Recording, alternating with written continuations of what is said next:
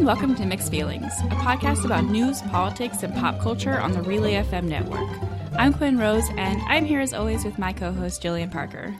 Hey everyone. Hey Quinn. Hello, Jillian. How are you doing? I'm doing good. Guess what? What? We're in the same room right now. Yes, we are. But guess what else? What? We're talking into two different microphones, because guess who finally established a semi-professional setup? Quinn did. That's who. 2 years into my career, guys. Live your dreams. But I am quite pleased with this state of affairs, and I'm feeling good. It's the first week of the new semester, and as always, I am filled with optimism and joy that will be crushed out of me in a couple weeks when I am a couple weeks behind on all my readings and assignments. But for now, feeling good. Well, the resident libertarian here has to take a class where she has to read the Communist Manifesto. Okay, I know for a fact this is an elective you're taking. Yes, but still. I do have to take it for my minor, though. Okay. Is this class specifically listed on your requirements list? It is one of 2 classes that I can take this semester. Jillian is voluntarily reading the Communist Manifesto. Okay. Oh my god. You know what? It's fine. It's going to be a good experience for me. Sometimes you just need to know how other philosophers think so you have more knowledge to crack down on their arguments. That is accurate, though. That's like a pretty effective thing to do. Mm-hmm. Know the rules so you can break them efficiently and effectively. I don't really think the Communist Manifesto counts as rules, but whatever, that's kind of beside the point. For my part, I'm taking theater classes this semester, which means I'm taking another directing course and a design for theater course, which is I don't do design at all. And so this is going to be a very interesting experience. And then I'm also taking a English history sort of class that's about plays and musicals from like the 40s and 50s, which is a really interesting period in American theater tradition. So pretty excited for all of that. Yeah, when Quinn told me about this, though, she was like, oh yeah, like I'm taking like a visual arts kind of class thing. And I was like, but she said it as if like she was bad at that sort of thing. But I'm like, Quinn is just a very aesthetic person. This is inaccurate. This is very accurate. I had to draw twice just in the intro class period, and it's not a good sign for the rest of the course, but it's very, very interesting, and I feel like taking theater courses has kind of taught me to walk towards the thing that scares me, and so I'm going to give this a shot. Hopefully it'll work out. It's just funny because, like, if we ever had to plan an event and the question was like, what should we do here? Quinn would be like, oh, what's going to look the best? What's going to like make people the most happy when they see it? And mine would be like, let's cut costs. Actually, let's just not have the event. We'll save more money. So I'd like to start off our topics for the week by sharing a behind the scenes story on the making of Mixed Feelings, which is, we mentioned before, we just have this giant Google Doc that we put our stuff in and link stories and whatever. And I logged on this morning, and Jillian had just written in all caps, ugh, I don't know. I've been looking at new stuff, but I haven't found anything super interesting. And I responded calmly, Jillian, the government literally shut down. The government has closed and opened again since the last time we recorded a podcast. You say that like it's a bad thing. Okay, it is objectively a bad thing. I was like, this is a dream come true a la Ron Swanson from Parks and Rec. I mean, it came back in just a couple days, though, so. Ugh, unfortunately. Yeah, I mean, I think the problem was more like all the people who weren't getting paid during that time might have been, the objectively bad thing that I'm alluding to. I cannot argue with that. Yeah, I thought so. But yeah, the government shut down. I've read many articles about this and the concept of a government shutdown in general. I mean, there was a big one that happened in 2013, and so I've been aware of it for a while. I still don't really understand why this happens. I mean, I like understand the technical mechanics, but not the higher level question of why. Because it's just, why can you just decide to shut it down When the government shut down back in like 2013 and had that whole thing, I really liked it because there were so many great government pickup lines that we talked about before. Yeah, we referenced this a little bit. I don't even know why, but it actually happened now, so it's a full topic. Here we go. But yes, the government shut down, and it was over. I mean, so how this works, TLDR version, is in the U.S. governmental system, there is this mechanic where we have to vote. Well, not we. Congress has to vote on funding, and like funding for the country for the new year. And if they cannot decide by a certain date, they have to sign short-term funding into existence. And then if they can't decide on that, and there's just no consensus to be had, and I believe it's 60 votes in the Senate. If they can't get 60 votes in the Senate, for example, for the new bill, then the president has to declare a government shutdown. And so that's what happened here. The thing is, it wasn't even on like a huge funding bill. It was on one of the short-term funding bills, which means even though we've opened back up already, in another 2 weeks, this could all happen again because no agreements have really been struck at all in a long-lasting or really meaningful way. But we did manage to leave hundreds of thousands of people out of a job for a few days and push off paychecks and be furloughed. So great job, guys. We said that the government is back and running, but that, of course, is subject to change after 14 days. So we shall see. Subject to change on whether or not Jillian rises up in a libertarian anarchist republic anytime soon.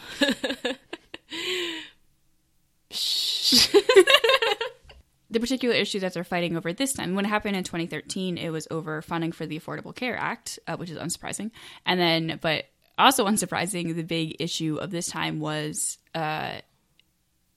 immigration, specifically questions about the wall, my least favorite thing, and then also questions about deferred action for childhood arrivals, or DACA, and whether or not DACA is going to get funded in the future. And so these questions were kind of left out there. The Republicans chose, so there wasn't funding for either DACA, which is, if you're not familiar with it, is for when children are brought to the United States illegally at a very young age and then have lived here for a certain amount of time. There was this program called DACA, and that it was not a path to legal citizenship, but it was safety from deportation and a certain amount of papers and certifications so they could go to school, get jobs, and stuff like this. So relative safety in the country. And then there's also CHIP, which is the Children's Health Insurance Program, which the funding for that was let to lapse several months ago. And so the big conflict ended up being the Republicans were sort of holding these two programs hostage, or more accurately, like holding CHIP hostage for letting go of DACA. And so the argument was that Democrats should let go of the DACA funding in order to fund CHIP, and the Democrats were like, why can't we fund both?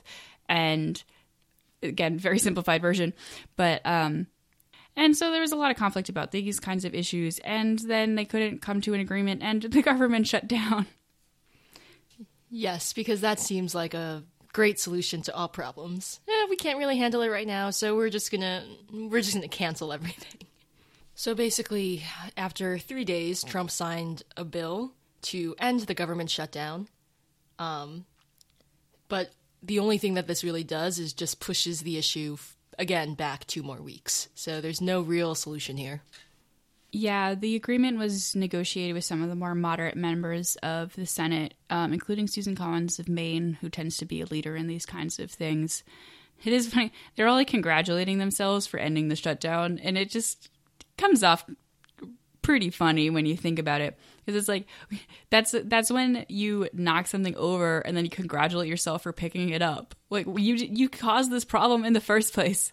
Quinn had a much funnier analogy before when she was like, this is like when I congratulate myself after writing a paper in 3 hours, even though I had 2 weeks to write the paper.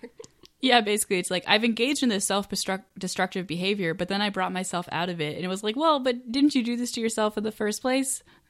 Could you maybe self-reflect on yourself for a few minutes? Shh, details. So now they've come to a very tenuous agreement, which I cannot stress enough how much this just kicks the can down the road for about 2 more weeks, until we do it all again, maybe. but a bit of a tenuous agreement that basically at one point boiled down to Mitch McConnell saying, hey, I promise we'll fund DACA. And the Democrats were like, okay. And that is a simplified version of what happened. But really? That's the trust you're going to go with? He can't even guarantee that. Like, there's a house. We have 2 branches. That's a whole thing. Yeah, so making promises in government is really not that viable of a thing to do, just because, if it doesn't pass in one place, it might not pass in another. It's a disaster, is essentially what's going on. And they agreed to, I think, they're safe until February 8th. I think it might be February 4th, something like that. It's early February. Yeah, and I guess this just goes to show that, or how important bipartisanship is when it comes to getting literally anything done.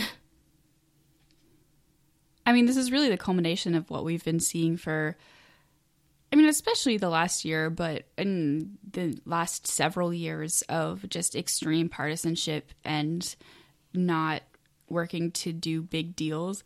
There's this whole idea that presidents are always like, oh, I'm going to make these big bipartisan deals that benefit the people of this country and that work across the aisle and all this stuff. And people really don't do that anymore. It's pretty rare that these kinds of things are actually worked out. And especially not now when we're so extraordinarily divided.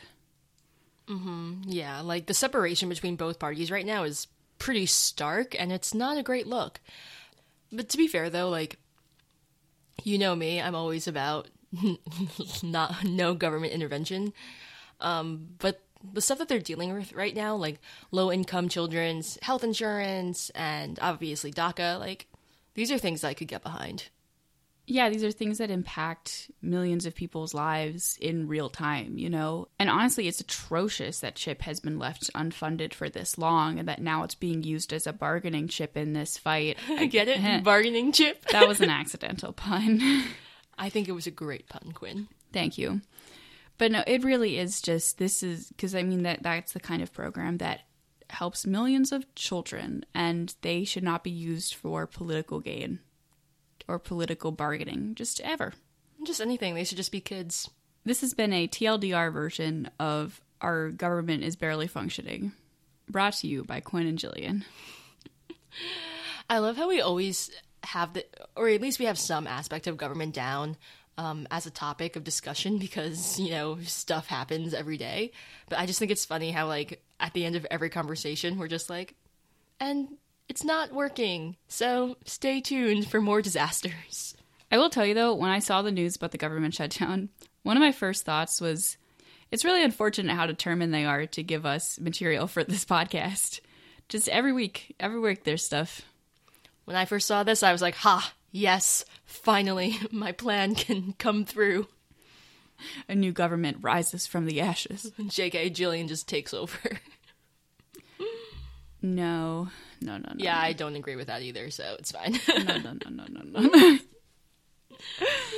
I mean, we are joking about it, but it's pretty serious in a lot of different ways. And I mean, especially when you look at other places in the world, like for Venezuela, for example, is making a lot of headlines this week because they are shifting it was looking perhaps like they would head towards a more democratic system, and there's a rapid shift away from that as they just announced that they would be having an election, which that sounds democratic, but it's a very non-democratic election, and they are continuing in that pattern, even though our government is not doing great, and I don't have 100% faith that we will make it through this completely intact government-wise. I have 0% faith. I have no faith. All faith is gone.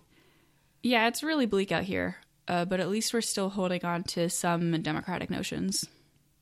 Oh, speaking of democracy, though, shout out to Florida, where there were enough signatures on an initiative so that there is a ballot measure to restore voting rights to 1 million former felons. I think it's 1.5 million people qualify for this. So that's a pretty cool thing. It's legal. In some states, it's legal to vote if you have previously committed a felony and serve your time. In some states, it is not.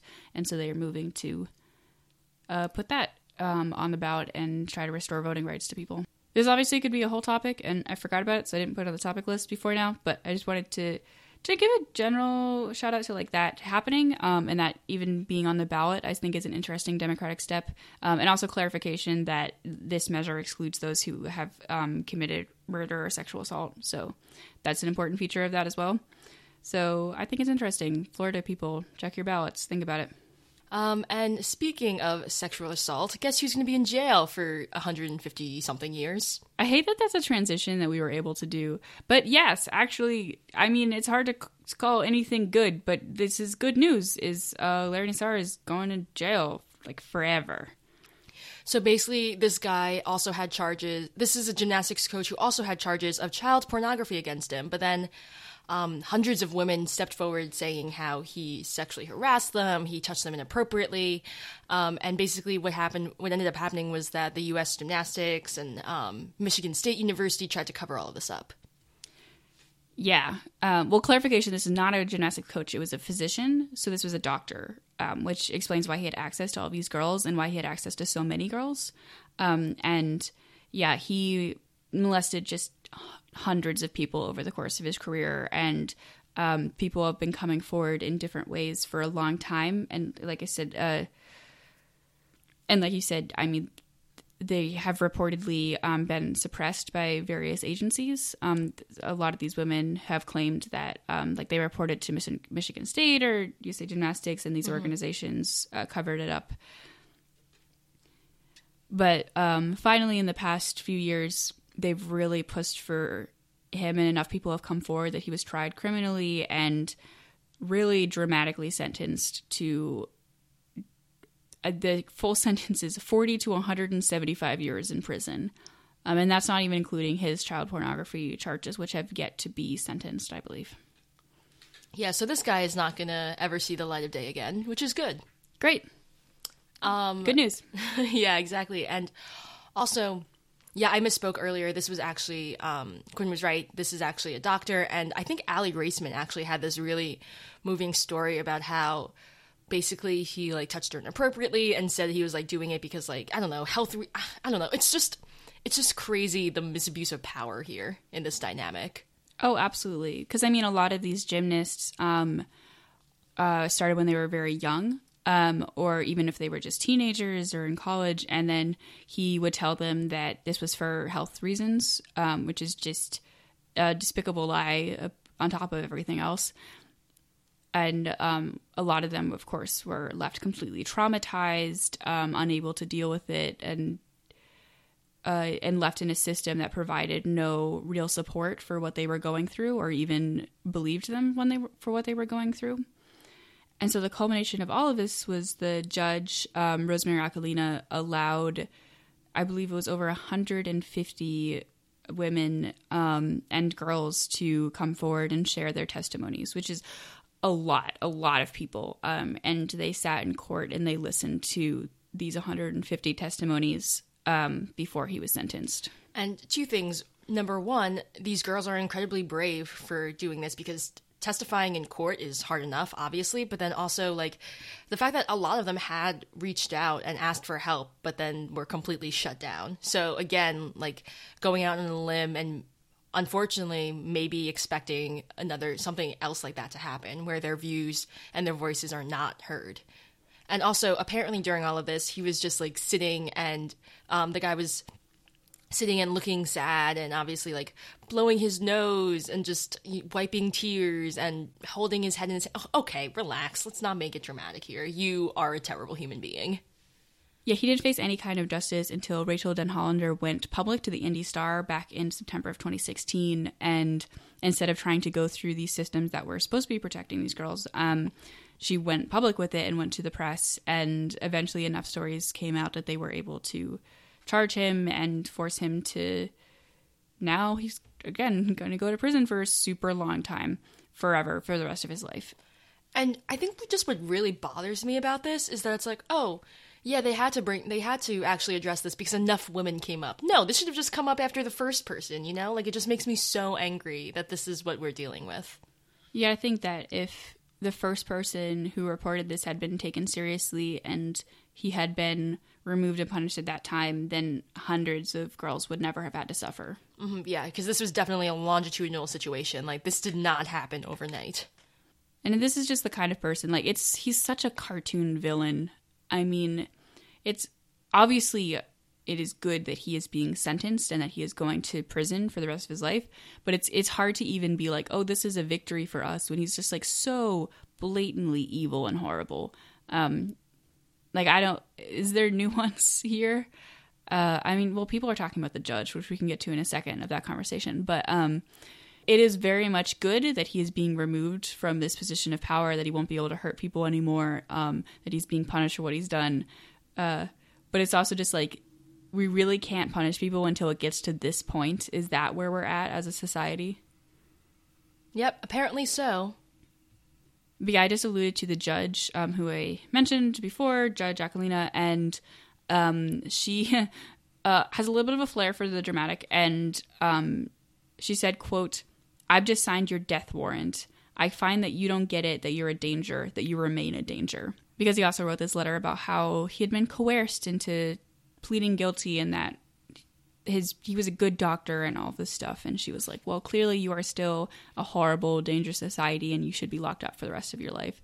And she's right. A couple people took issue with apparently like how she said this, I guess, is the argument. I mean, I guess in a way it kind of diminishes her, her stance on supposed to be like this figure of being unbiased and things like that. But I mean, I think honestly she's just stating the obvious. Well, I can see that point of like, oh, judges are supposed to be, unbiased or whatever. I mean, first of all, at this point she is decreeing him guilty, which is kind of like at the point we're allowed to be like, this definitely happened, right? Mm-hmm. Like that is the trust that we put in the justice system, is like this decision we've made as a society. So there's that. And there's also like, it just, again, cartoon villain this guy is. It's not like it was a nuanced case or that there was really much deliberation that had to happen. I think that if any case is going to require this flair for the dramatic, perhaps it's this one. Mm-hmm. And yep, so hopefully we will never have to hear about him again, because he is awful and we hate him. And hopefully all of the women and girls who have suffered at his hands can seek out help and therapy and counseling, and that they'll be able to recover from what he did to them, especially now that they know that he won't be able to hurt anyone else. Related to this story, though, there was a feature in the New York Times this week about the Me Too movement in China, because they've had a bit of a parallel movement to us, but it's different in a lot of ways, because not only is Chinese culture very male-dominated and traditional, there's also literal censorship on behalf of the government. And so literally hashtags and movements are being censored from the internet, which of course makes it a lot more difficult to get traction for things like the Me Too movement. I think there was a hashtag that was like Me Too China, and that was blocked on certain platforms and things like this that make it a lot more difficult to share stories and to organize.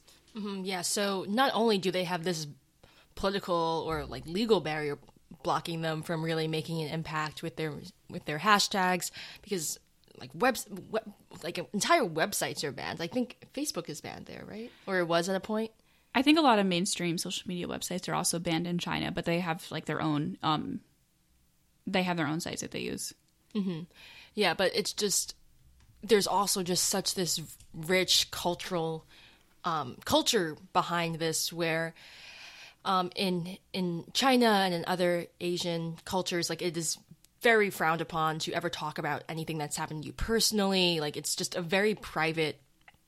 Everything's just treated as a very private manner, and I think the issue of sexual assault is always like hush-hushed in these cultures, because there's just this intense, I guess, stigma around sexual assault and sexual activity in general, let alone sexual assault. So again, being able to talk about this in China, not only do you have to worry about the political and legal ramifications of trying to participate in this movement, but you also have to worry about possibly like even clapback from your own family.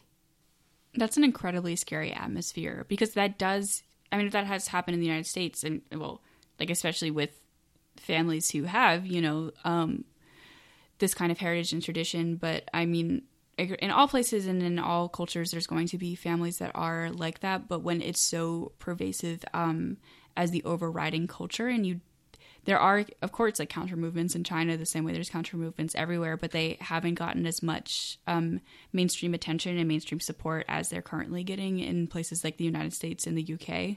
And it's just very dangerous. Mm-hmm. Yeah, and I feel like it's crazy that China, is such a big country, and yet, like, how easy it is to feel so alone. Even though, obviously, this is something that's happening to so many girls. And of course, there are activists in China as well who are pushing back on this and trying to speak out and help people feel less alone. Like Zhang Chongwen, who was assaulted at her university, and she was told to remain silent and to not go public and to hide it so that her reputation would not be ruined. But she ended up choosing, after suffering from severe mental health problems, to go public with it and post an essay online about it. And then she ended up getting both him fired, the person who assaulted him, and the dean who tried to cover it up fired, and had a real tangible effect on being able to enact consequences for these kinds of things. So there's definitely stuff that is happening out there. Wow, imagine someone being held responsible for their own negative actions. This is groundbreaking. I mean, really, across the world, the more things change, the more they stay the same. These are the same patterns that we're seeing over and over again. There's just not even added, just like different cultural elements. I mean, okay, censorship is pretty much an added on top feature that is just a new obstacle. But all these different cultural elements work together in different ways, but it has the same effects of a patriarchal society that doesn't lend the support in these systems that have been dominated by men for so long. Speaking of that, to round this topic out with one more quick story, there was this big case in the UK where a reporter went undercover at this giant charity gala auction thing that was for men only, and apparently hired, I think it was 150 hostesses. Their job requirement, they had to be tall, thin, and hot. And they were hired to put on really skimpy clothes and walk around and serve drinks and let men harass them and grope them. And this was a real thing that was attended by a lot of really rich, influential men as they participated in this absolutely disgusting activity. And I'm going back to the cartoon villain thing. It's like, with all of these things that we talk about, these subtle, nuanced systems and the way they work together, and then there's stuff like this, which just puts it all out on display so explicitly.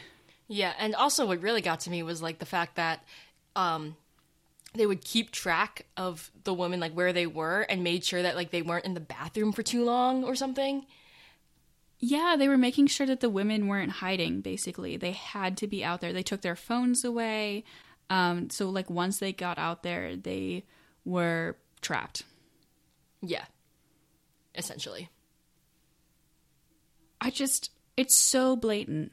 Like, just ridiculously blatant. You would think that even maybe this year in today's culture, someone would have thought, maybe this isn't a great idea.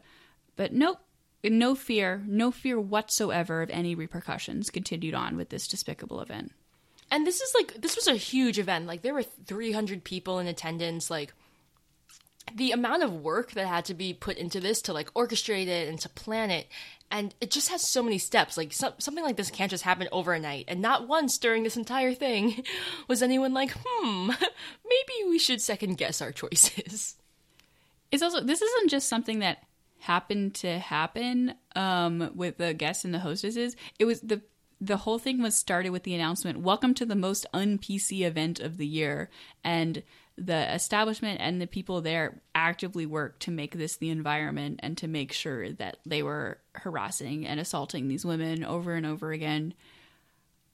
The amount of disrespect for other human beings you have to participate in this kind of thing is mind-boggling. Yeah, and like, I mean, intent is everything, right? So like, this is just absolutely awful.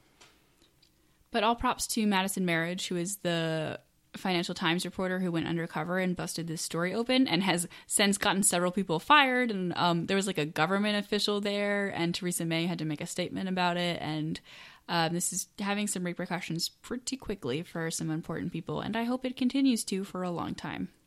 And she was like really cool about well, I don't want to say cool because it's like, how can you be cool about the situation? But she was really selfless when people were like, oh, well, like, what about you? Like, what did you experience? And she was like, well, yeah, obviously I was groped and like people said like awful things to me, but like, I don't want to focus on myself. Like, I want to focus on the other women who were involved. I feel like when you know that you're there as a reporter, and of course it's still hard to go through that, but you have this layer of protection that you understood a little bit of what you were getting into. I mean, they obviously didn't know, but she understood that this could happen. Whereas a lot of the other people there were like students and models or something, like people who are struggling to make ends meet and were picking up a little bit of extra money just doing this like one night job, and really had no idea, no preparation for what was about to happen, and no external protection of knowing that like this is a story I'm about to write that is going to get all these people in trouble. They had no way of knowing that repercussions were coming. Which obviously makes the entire night seem that much longer. Oh boy, I can't even imagine. It sounds like a nightmare. So as someone who has been studying and thesising during this time, I've turned to Netflix actually to sort of cope with all of this emotional, mental pain that I've been going through. And I've been watching a lot of Grey's Anatomy. And the main actress, Ellen Pompeo, who has built her entire career off starring as the protagonist of the show Grey's Anatomy, Meredith Grey, she actually is such an incredible woman because she's had to deal with so much sexism in her career, especially with regard to the amount of money she was getting paid, as opposed to her male co-star, Patrick Dempsey, who was paid more than her, even though the name of the show was not, you know, McDreamy's Anatomy or the name of his character or whatever, but Grey's Anatomy. So that just goes to show that sexism is still very much a systemic thing in Hollywood. The interview is delightful, though. I'd recommend that everyone read it because she just clearly doesn't care about anything and says whatever she wants, which is the best. But yeah, she really held this leverage, and she was like, I am earning a ton of money for you, and this is a job that takes me away from my kids. And she doesn't even seem to like it particularly much. She really likes Shonda Rhimes, though, because, I mean, who wouldn't? And so she's like, so you better pay me a lot of money. And they did, and she's the highest paid actress in television now. It is always a little bit ridiculous. There's a part of my brain that always thinks it's a bit ridiculous to talk about these kinds of things, because it's like, oh no, the movie star made less money than the other movie star, whereas, you know, there's a lot of people who are working under minimum wage jobs and just struggling to make ends meet, put food on the table. But at the same time, yes, it's completely ridiculous, and, you know, class warfare and stuff. Viva la revolution. But if we do have these ridiculously overpaid movie stars, they shouldn't be this huge disparity between men and women. Mm-hmm. And also, I love the fact that she was raised Irish Catholic, fun fact. But she, again, said that she always felt like self-conscious. She was like, am I asking for too much? Like, I don't want to be greedy. And she said how when Patrick Dempsey left the show in 2015, that this was just did wonders for her career, because she finally, you know, got up the courage to say, hey, like, this isn't fair. Like, I'm not being paid the amount of money I should be paid. As a quick aside, this also relates to a story we didn't really talk about, which was the news that came out about All the Money in the World, which is that movie they had to reshoot when they took Kevin Spacey out of it. Good times. And apparently Matt Damon got paid like over $1 million to participate in these reshoots, and his co-star Michelle Williams got paid like $1,000 to participate in the reshoots because she was told they were donating their time, and she was like, yeah, of course, this is a good cause, I'll donate my time for this. And Matt Damon's people were like, no, you're gonna pay him. And they did, and they didn't tell her about it, and they just a ridiculous wage gap. And the entire news is absurd. Everything is absurd now. I hate everything. Fair. But I'm glad that in this case, someone is actually getting paid what they deserve, or at least what they deserve relative to the other people in the industry that they're working in. Also, yeah, like how Quinn mentioned before, she was just so sassy in her interview. She was like, yeah, like, this is my job. Like, my career's off TV. Like, this is the only thing I'm doing. I'm not going to be Julia Roberts and have a successful movie career after this. And I was like, ugh, Ellen, you are beautiful. And also, I just hate the tension between Patrick Dempsey and Ellen Pompeo. That's probably a bad word, tension, because basically she knew that she was being paid less than Patrick, and she like said to him, hey, like, let's bring this up at the next meeting. Like, this could be great for both of us, you know, if we team up together, because like, obviously it's bad if one of us leaves the show, but if we both promise to leave the show, then they're going to have to like pay both of us more. And he just was not having any of that. You hear about stories of like casts that go in together for negotiating and refuse to, they say they'll all quit if you don't raise everybody's salary and stuff like that. And it's pretty disappointing to hear that he wasn't willing to negotiate with her. This all goes to show really that, I mean, with any industry that you're in, there's this secrecy around what people are getting paid. And especially there's this pattern of women being afraid to ask for more because they don't think they'll deserve it, or think they'll get shot down or something like that. And so the lessons here to ask for really what you think you deserve, or like 10% more maybe, and have them haggle you down. These are business tactics that apparently people use pretty successfully. And to talk about what you're making with your coworkers and find out if you're actually making the same thing. And also another thing that I want to point out is just like, again, with this whole idea of this being a inter-industry problem, the fact that it's been shown in some studies that when you're applying for jobs, if, like, for example, say there are 5 prereqs, women will only apply to the job if they have, like, at least 4 of the prereqs, and sometimes they won't even apply unless they have all 5 prereqs. And meanwhile, guys will apply if they have, like, 2. Yeah, my philosophy for the job search is to just apply to everything, because if they don't like me, then they won't hire me, but there's no skin off my nose. Well, you say that after you've written a few cover letters. Yeah, no, I say that now. So in a month I won't apply to anything anymore, because I'll be like, no more. I am done. I am putting my foot down. If anyone wants to hire me, call me. Slide into my DMs. And that's going to be all from us today. If you want to find us on Twitter, you can follow us at Mixed Feelings FM. You can also find us online at relay.fm/mixedfeelings, where there's a contact form if you want to send us an email. You can find me on Twitter at AspiringRobotFM. And you can find me on Twitter at _Jillian Parker. Thanks for talking with me today, Quinn. Thanks for talking with me.